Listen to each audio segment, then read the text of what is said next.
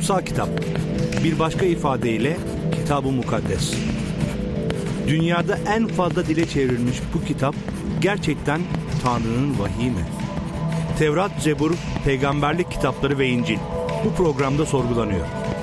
Kutsal sayılan bu kitapların bugüne kadar korunarak gelmesi mümkün olabilir mi? İnceliyoruz. Tarihsel bulguları yer, zaman, olaylar ile karşılaştırarak gerçeğe ulaşmaya çalışıyoruz. Tarihten Notlar başlıyor. Sevgili Radyo Maranata dinleyicileri, Tarihten Notlar programında bir kez daha sizlerle beraberiz. Her zaman olduğu gibi stüdyo konuğumuz Sayın Mark Madrigal ile birlikte. Hoş geldiniz efendim. Hoş bulduk. Programımıza başlarken hatırlatmak istiyorum. Sosyal medya hesaplarından arama kısmına Radyo Maranata yazarak bize ulaşabilirsiniz. Aynı zamanda soru ve görüşlerinizi bize ulaştırmak isterseniz soru@radyomaranata.com adresinden de bize ulaşabilirsiniz diyelim. Bugün programımıza kaldığımız yerden devam edelim. Bir önceki programda konsüller üzerinde konuşmaya başlamıştık ki Hristiyan tarihi içerisinde önemli bir yer tutan konulardan bir tanesi. Türkiye'de çeşitli tartışmalara da sebep oluyor bu konsüller. O yüzden açıklık getirmeye başladık. Bir önceki programda ilk 3 konsül üzerinde konuştuk ki konsüllerin tamamı 7 konsülden oluşuyor. Bugün zamanımız el verdiğince bütün konsülleri de tamamlamaya başlayacağız. Şimdi 4. konsülde kalmıştık. 4. konsül Kadıköy konsülü. Şimdi bu tabii coğrafik olarak da bizim ülkemiz sınırları içerisinde oluşu da ayrı bir önem taşıyor bu konsüllerin. Şimdi şöyle başlayalım. Kadıköy konsülünün toplanış amacı neydi? Şimdi Kadıköy konsülü Eftikes adında bir papaz ortaya çıktı, bir rahip ortaya çıktı ve kendisi sapkın bir öğreti veriyordu ve bundan dolayı bu konsül oluştu ve onun sapkınlığı kınandı ve kendisi aforoz edildi. Ama tabii bu konsül oldukça polemik bir konsül çünkü bu konsüldeki inanç açıklamasında kimi taraflar özellikle kullanılan sözcüklerle fikir birliğine ulaşamadı. Ve bundan dolayı kadim kiliseler olarak bildiğimiz yani Süryani, Ermeni, Kıpti, Havarisel, Resuli kiliseler ana akım kiliseden ayrılmış oldular. Ve günümüzde de halen yani Batı kilisesinden ayrı bir oluşum oluşturmaktadırlar. Ama bu konsül içerisinde yani katılımcılar bütün mevcut kilise önderlerinin katılımıyla gerçekleşti değil mi bu konsül? Tabii ama tabii bunun açılımını yapmak için önce biraz gerisine gitmemiz lazım. Yani bu Eftikes kimdi, tartışma konusu neydi, belki burayı açarak neden bu bölünmeler oldu daha kolay anlaşılacaktır. İskenderiye'deki Patrik Kirilios'un ölümünden sonra Eftikes adındaki bir rahip ortaya çıktı ve özellikle İstanbul'daki Nesturi veya Nesturi öğretişleri önlemek isterken kendisi İsa'nın tabiatı veya İsa'nın doğasında açıklamalarda bulundu ve onun açıklamalarına göre İsa Mesih'in iki doğası değil tek doğası vardı. Yani geleneksel Hristiyan öğretişinde İsa hem %100 Tanrı hem de %100 insan. Kendisinde hem ilahi bir tabiat vardır hem de insani bir tabiat vardır. Ama Eftikes'e göre sanki İsa Mesih %50 Tanrı, %50 insan ve bu unsurlar sanki kendisinde karışmışlardı. Dolayısıyla bunu mesela şarabın suyla karışmasına benzetebiliriz. Ama onun görüşünde ilahi tabiat insani tabiatı yutmuştu. Dolayısıyla iki tabiat mevcuttu ama nasıl ki şarap diyelim ki suyu yutuyorsa bardak içerisinde ilahi tabiatta insani tabiatı yutmuştu. Dolayısıyla kendisi bu öğretiyi yaygınlaştırmaya başladı ve özellikle Anadolu'da ve İskenderiye'de oldukça fazla rağbet görmeye başladı. Peki bu genel Hristiyan öğretisi içerisindeki farkı nedir? Yani %100 Tanrı, %100 insan olmasıyla işte %50 insan, %50 Tanrı olması gibi görüşler ki bir önceki programlarımızda aslında başlangıçtaki programlarımızda belki de bizi takip eden dinleyicilerimiz çeşitli dönem dinlerinin yansımaları mı şeklinde de bu aslında bir eleştiri söz konusuydu Hristiyan inancı ile ilgili. Şimdi bu aradaki farkı dinleyicilerimiz belki ilk defa bize katılıyorlar. Biraz açmakta yarar var diye düşünüyorum. %50 Tanrı, %50 insan yahut da nasıl %100 Tanrı, %100 insan iki öğreti arasındaki farkı konuşmadan önce bu öğretinin ne olduğunu da kısaca sizden alabiliriz belki. Tabii, yani belki bir örnekleri anlamak daha kolay oluyor. Hani bir kutsal kitabı düşünelim. %100 fiziki bir kitaptır. Yani sayfalardan oluşuyor, değil mi? Sayfaları yırtabiliriz, sayfaları yakabiliriz. Normal bir kitap sonuçta, eskiyor. Ama kutsal kitabın içeriği de %100 ilahidir, yani Tanrı sözüdür. Dolayısıyla ilahi olması fiziki açıdan hiçbir şey eksiltmiyor. Ama bir kitap olması da ilahiliğinden de bir şey eksiltmiyor. Dolayısıyla İsa'ya geldiğimizde İsa'nın insani bir bedene sahip olduğunu görüyoruz. İsa ağladı, İsa acı çekti, İsa'nın bedeni kanadı ama özü itibariyle kendisiyle tam Tanrı'ydı. Dolayısıyla Hristiyanlıkta başlangıçtan beri buna inanılıyordu. Fakat işler ne zaman karışmaya başladı? Özellikle bu iki doğanın açıklamalarını, yani sistematik bir açıklamaya döktürmeye başlandığında işler karıştı. Bir önceki konsülde, 3. konsülde Nestorius bu ilahi ve insani tabiatı veya doğayı sanki iki kişiymiş gibi açıklıyordu. Dolayısıyla İsa'yı sanki şizofren birine indirgiyordu. Yani zaman zaman Tanrı, zaman zaman insan. Ama yani İsa'nın yapısı itibariyle bugün Hristiyan öğretisi içerisinde veya kutsal kitap öğretisi içerisinde olan bir konuyu sistematik bir şekilde ifade etmeye çalışırken sorunlar ortaya çıktı diyorsunuz. Tabii. Çünkü İncil'in beyanları zaten açıktır, nettir. Ama bunlara tanım getirmeye çalıştığımızda o zaman ne oluyor? Anlaşmazlıklar oluyor. Bazen ise kimileri yanlış bir şekilde bunları tanımlamaya başlıyor. Altını kalın çizmek adına sormak istiyorum. Yani tabii bu konsüllerde işte İncil'lerin seçildiği yönünde de çeşitli iddialar, savlar var. Önceki programımızda, yani bu konsüllerle ilgili yaptığımız ilk programımızda bunun üzerinde uzun uzun konuştuk. Tekrar bu konuya girmek istemiyorum ama bütün bu tartışmalar mevcut bugün elimizde olan İncil nüshalarının ışığında gerçekleşiyor, değil mi? Yani hem bu iddiayı yapan kilise önderi hem de bu iddiayı reddeden, kabul etmeyen kilise önderleri yine de aynı kutsal kitabın ışığında mı bunu ortaya koymaya çalışıyorlar? Tabii, tartışılan aynı İncil metinleri. Yani bu İncil metni dışında bir tartışma söz konusu değil. Olay ne zaman karışıyor? Bunlara sistematik bir teoloji çerçevesine sokmaya çalıştığımızda, evet, büründürmeye çalıştığımızda o zaman kimileri hata yapıyordu ve bundan dolayı bu konsiller önemliydi. Hataları tespit etmek önemliydi ve hata yapanları bir şekilde düzeltmek önemliydi ve Eftikes bunlardan birisiydi. Tamam, burada parantezi kapatalım. İlk defa yayınımıza katılan dinleyicilerimiz için bir açıklama olsun bu ama tekrar Kadıköy Konsülü'ne dönelim. Kadıköy Konsülü'nün içerisindeki tartışmaların sebebi işte bu Eftikes'in yaptığı, iddia ettiği ya da kendince inandığı %50 Tanrı, %50 insan ve Tanrı doğasını, insan doğasını yutması şeklindeki öğretisi kilise tarafından hoş karşılanmadı anladığım kadarıyla. Evet. Şimdi olay nerede karıştı?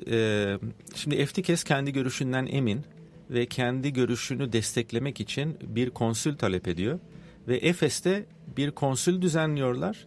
Fakat sadece 127 episkopos toplanıyor. Yani çok az sayıda episkoposlar toplanıyor. Ve kendisini bu episkoposlar destek veriyor. Ve bu episkoposlar arasında destek verenlerin çoğunluğu İskenderiye'den gelen episkoposlar. Ve işler nerede karışıyor? Özellikle tabiat kelimesinde. Şimdi Türkçe'de de benzer bir durum yaşıyoruz. Şimdi bir şeyin tabiatından bahsettiğimizde fiziki unsurundan bahsediyor olabiliriz ama konu bir kişi ise, kişinin tabiatından bahsediyor isek o zaman sanki karakterinden bahsediyoruz gibi oluyor. Şimdi İskenderiyeliler tabiat kelimesini kişilik olarak algılıyorlardı. Dolayısıyla onlara göre Eftikes sapkın bir açıklamada bulunmuyor, İsa'nın tek bir kişi olduğunu vurguluyordu. Fakat özellikle diğer episkoposlara göre ise bu kelime yanlış bir kelimeydi. Çünkü bu kelimeyle aslında Eftikes'in savunduğu duruş hangisiydi? Dediğim gibi sanki ilahi doğa ve insani doğa, hani şarap ve su benzetmesinde olduğu gibi karışmışlar ve şarap suyu emmiş bir şekilde veya yutmuş. Yani ilahi doğa insani doğayı yutmuş. Dolayısıyla bu tarz bir açıklamanın kabul edilmesi hiçbir şekilde makul olamazdı. Ve bundan dolayı Kadıköy'de buluştular ve Kadıköy Konsülü'nde özellikle bu iki doğayı açıklamak için fisis kelimesini kullandılar, tabiat kelimesini kullandılar. Fakat İskenderiyeliler bu kelimeyi kullandıklarından ötürü diğer kiliselere küstüler. Ve bundan dolayı İskenderiyeliler ayrıldı ana akım kilisesinden. Yani bugün Süryani... Yani bir kelimeden dolayı bu Aynen ayrılık öyle. söz konusu oldu diyorsunuz. Aynen öyle ve bundan dolayı bugün Ermeni Resulliği, Kıpti Resulliği ve Süryani Resulliği kadim kiliseleri olarak bildiğimiz kiliseler ana akım kiliselerden ayrıldılar. Çünkü onlara göre Kadıköy Konsülü'nde yanlış bir kelime kullanıldı. Bundan dolayı Kadıköy Konsülü'ndekileri Nesturilikle yani İsa'yı iki insana bölmekle suçluyorlardı. Bu sefer Kadıköycüler ise diğerlerini İsa'nın doğalarını karıştırmakla suçluyorlardı. Yani tamamen siyasi, tamamen politik. Aslında günümüzde bakacak olursak çoğu kilise tarihçisi ve bu kadim kiliselerin önderleri bunun daha çok bir yanlış anlaşılmadan olduğunu kabul etmekte.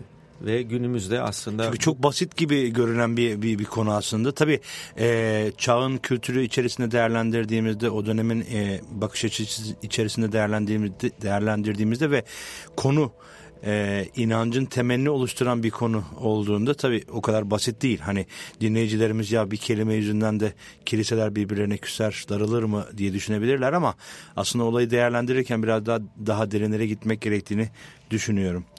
Peki bu konsülün akabinde bir ayrılık söz konusu oldu.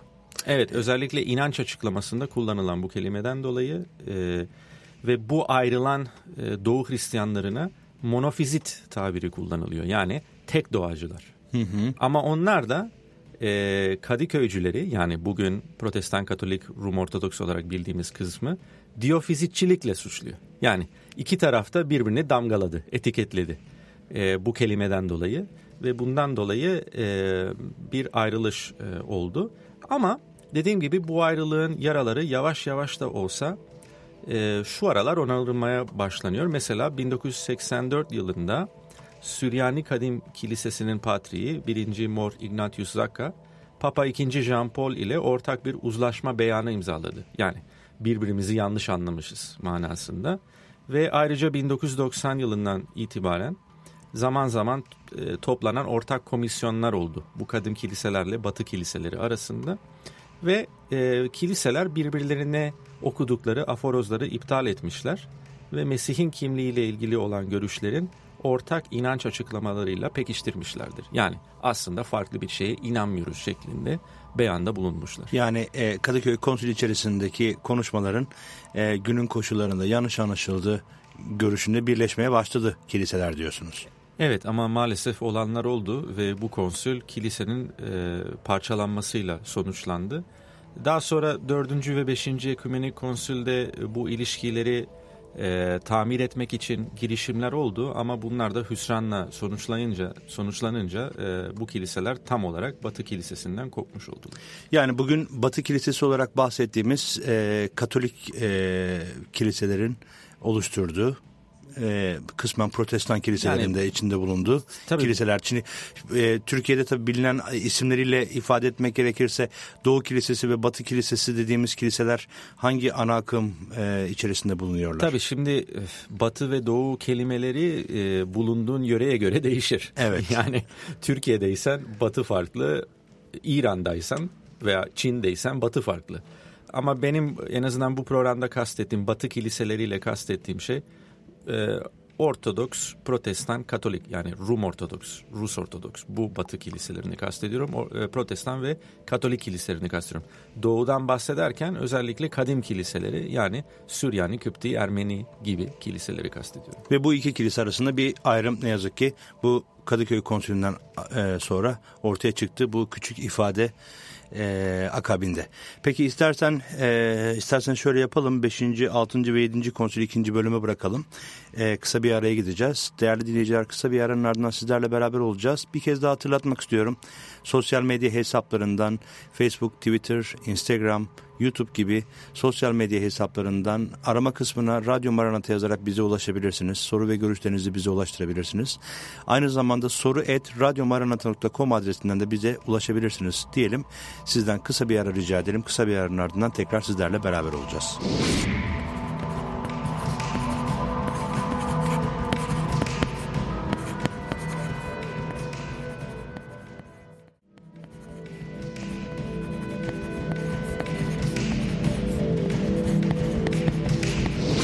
Sevgili dinleyiciler, Radyo Maranata'da Tarihten Notlar programında kısa bir aranın ardından tekrar sizlerle beraberiz.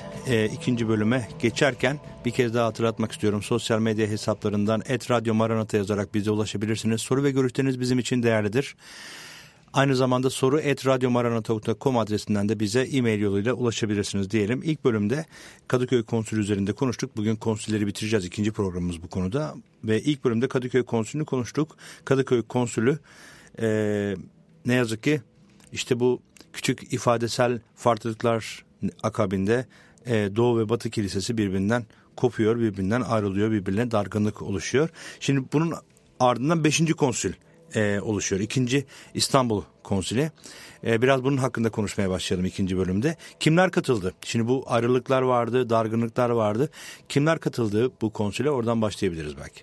Şimdi tabii bu konsüle artık kadim kiliseler katılmadı. Çünkü 4. konsülden sonra tamamen kopmuşlar. Dolayısıyla bu artık Batı dünyasında gerçekleşen, Bizans toprakları dahil ediyoruz tabii Batı dünyasında gerçekleşen bir konsüldü.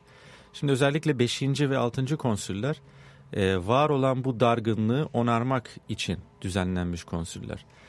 İmparator Zenon'un döneminde Batı ve Doğu kiliselerinin düştüğü ayrılığı onarmaya çalışma çabaları içerisinde Konstantinopolis Patriği Akakyos Henotikon adını verdiği bir ferman yayınladı.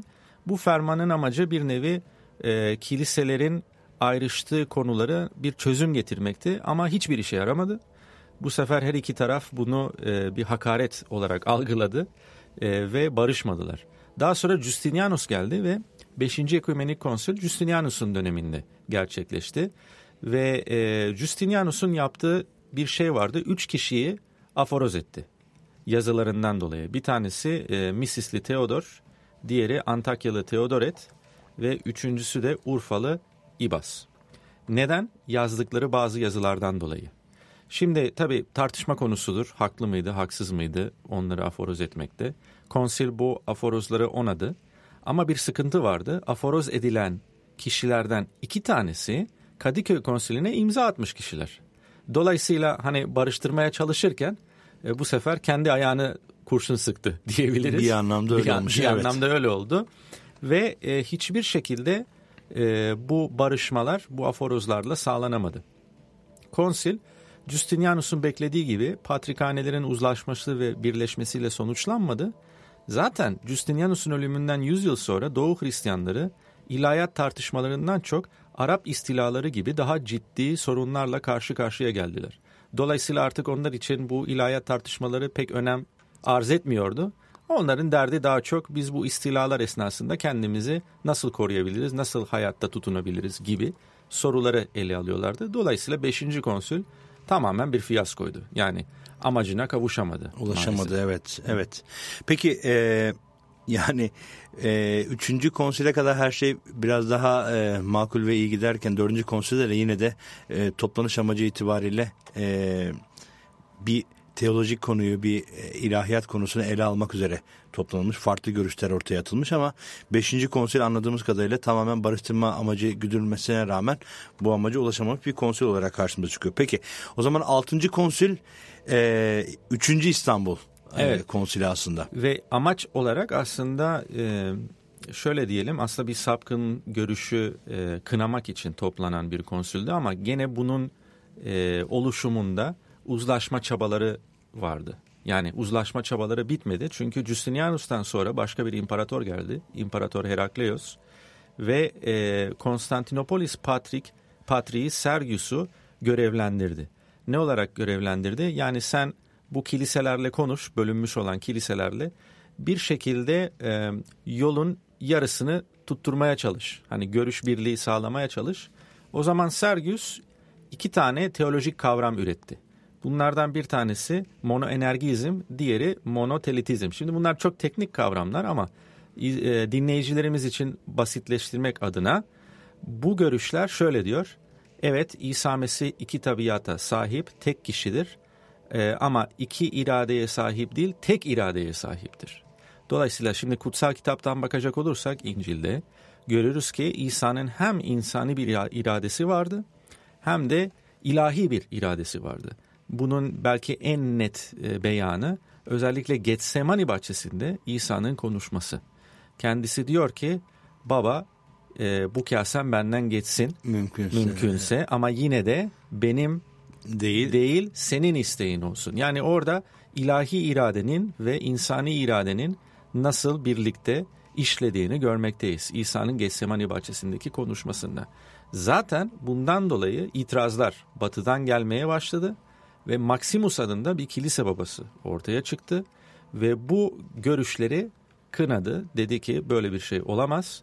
Bir konsül toplanmamız lazım ve 3. İstanbul Konsülü özellikle bu monotelitizm veya tek irade görüşünü çürütmek için toplanan bir konsüldü ve bu konsül 7 Kasım 680 yılında toplandı ve birkaç oturum oldu. Yaklaşık 13 oturum oldu zannediyorsam bir yıl sürdü konsül ama neticesinde bu görüşler kınandı. Daha sonra komik bir olay da yaşandı son oturumlarda. Bir tane karşıt görüşlü episkopos ortaya çıktı ve dedi ki ben bu görüşleri savunmak istiyorum ve savunma amacıyla bana bir ceset getirilmesini buyuruyorum veya söylüyorum. Yani kendisine göre dua edecekti ve o cesedi diriltmeye çalışacaktı. Böylece kendi görüşünün doğru olduğunu ispatlamaya çalışacakmış sözde. Neyse, cesedi getirdiler, dua etti. Tabii hiçbir şey olmadı. O zaman bu da aforoz edildi. Ay. Neticede yani bu konsül de bir şekilde bu birleşme çabalarını da tamamen sonlandırmış oldu. Monotelitizmin de kınanmasıyla artık uzlaşma çabaları sona erdi diyebiliriz. Yani bir anlamda aslında konsüller içerisinde bu tartışılan teolojik konuların ana teması İsa'nın yapısıyla ilgili konular çoğunlukta görüyorum. Şimdi baktığımızda bugün de aslında Türkiye'de birçok insanın bununla ilgili ciddi sorunları var. Yani kimisi İsa Mesih'i sadece bir peygamber olarak kabul ederken diğer tarafta Hristiyan görüşü, ilahiyatı Allah'ın sözünün beden almış hali olarak onu karşımıza koyuyor. Dolayısıyla bugün konsüller toplanmasa da işte radyo programlarına, televizyon programlarına hala konu olan ve uzun uzun tartışılan konulardan bir tanesi. Bir şekilde Tanrı'nın ortaya koyduğu ilahi yapıyı İşte insan aklıyla bir şekilde onu şekillendirmeye, bir kalıba, bir çizgiye sokmaya gayreti olarak bir şekilde görüyorum. O yüzden konsüller hani 7 büyük konsül olarak bizim karşımıza çıkıyor ama bugün bir anlamda her köşe başında bu dini sohbetler yapılırken bu konsüller bir anlamda tekrar oluşturuluyor diyebiliriz herhalde. Yani bir nevi öyle ama dikkat edersen zaten 3. konsülden sonra teolojiden çok ki ilahiyat da var işin içinde ama siyaset çok fazla. Tabii. Dolayısıyla sanki 3. konsülden 4. konsülden itibaren daha çok siyasi adımlar ağır basıyor gibi gözüküyor. Benim kişisel görüşümdür tabii ki ama günümüzde de siyasetin içerisindedir din konuları dünyanın her yerinde. Dolayısıyla insanoğlu değişmediği gibi Tanrı'nın kendisi de değişmiyor diyelim. Şimdi 7. konsile geçeceğiz ve bu aslında son konsül 2. İznik konsili. Şimdi 1. İznik konsili Türkiye'de çok meşhur. Zaten ilk programda bunun üzerinde konuştuk ama 2. İznik konsili toplanış amacı neydi? Şimdi 2. İznik konsülü 8. yüzyılda meydana geldi ve aslında konsilin toplandığı kilise hala görünebilir. Yani İznik Ayasofya Camii diye geçiyor. İznik kentini ziyaret edecek olursanız aktif bir cami olarak o eski kilise binası yaşamına devam etmektedir. İznik Konsili, 2. İznik Konsili ikonalarla ilgili. Ama konsili anlamak için ilk önce konsilden önce olanları biraz anlamak lazım. Ve katılımcılardan da biraz bahsedelim. Yine de sadece Batı Kilisesi'nin katılımıyla mı gerçekleşti bu konsil, yoksa? Tabii yani Bizans... Küslük hala devam ediyordu küslük hala devam ediyor. Kadim kiliselerden katılım yok. Ama Batı kiliseleri dediğimiz, yani Avrupa ve Bizans topraklarındaki kiliselerden katılım var. Şimdi ne oldu ki bu konsil toplandı? Aslında konsülün 100-150 sene öncesine, hatta daha eskisine gitmeliyiz. Şimdi Bizans'ta ikona diye bir şey var. İkonalar nedir? Resimli tasvirler. Yani Azizlerin, Meryem'in, İsa'nın vesaire. Bu resimli tasvirler, ikonalar özellikle 5. yüzyılda çok popülarite kazanmaya başladılar Bizans topraklarında. Ve bunun nedeni çok basit. 5. ve 6. yüzyıllarda, özellikle 6. yüzyılda Bizans toprakları Arap fetihleriyle karşı karşıya. Dolayısıyla Araplar sürekli Bizans topraklarına saldırmakta. İstanbul kuşatılmış birkaç defa Araplar tarafından mesela. Bundan dolayı insanlar korkuyor. Şimdi insan korkunca ne istiyor? Manevi gerçeklerin bir görünür tasvirini yakınında bulundurmak istiyor. O zaman insanlar ne yapıyordu? İşte İsa'nın tasvirini, meleklerin tasvirini, azizlerin tasvirlerini kendi evlerinde topluyorlardı. Ama zamanla bu ikonalara insanlar hürmet göstermeye başladı.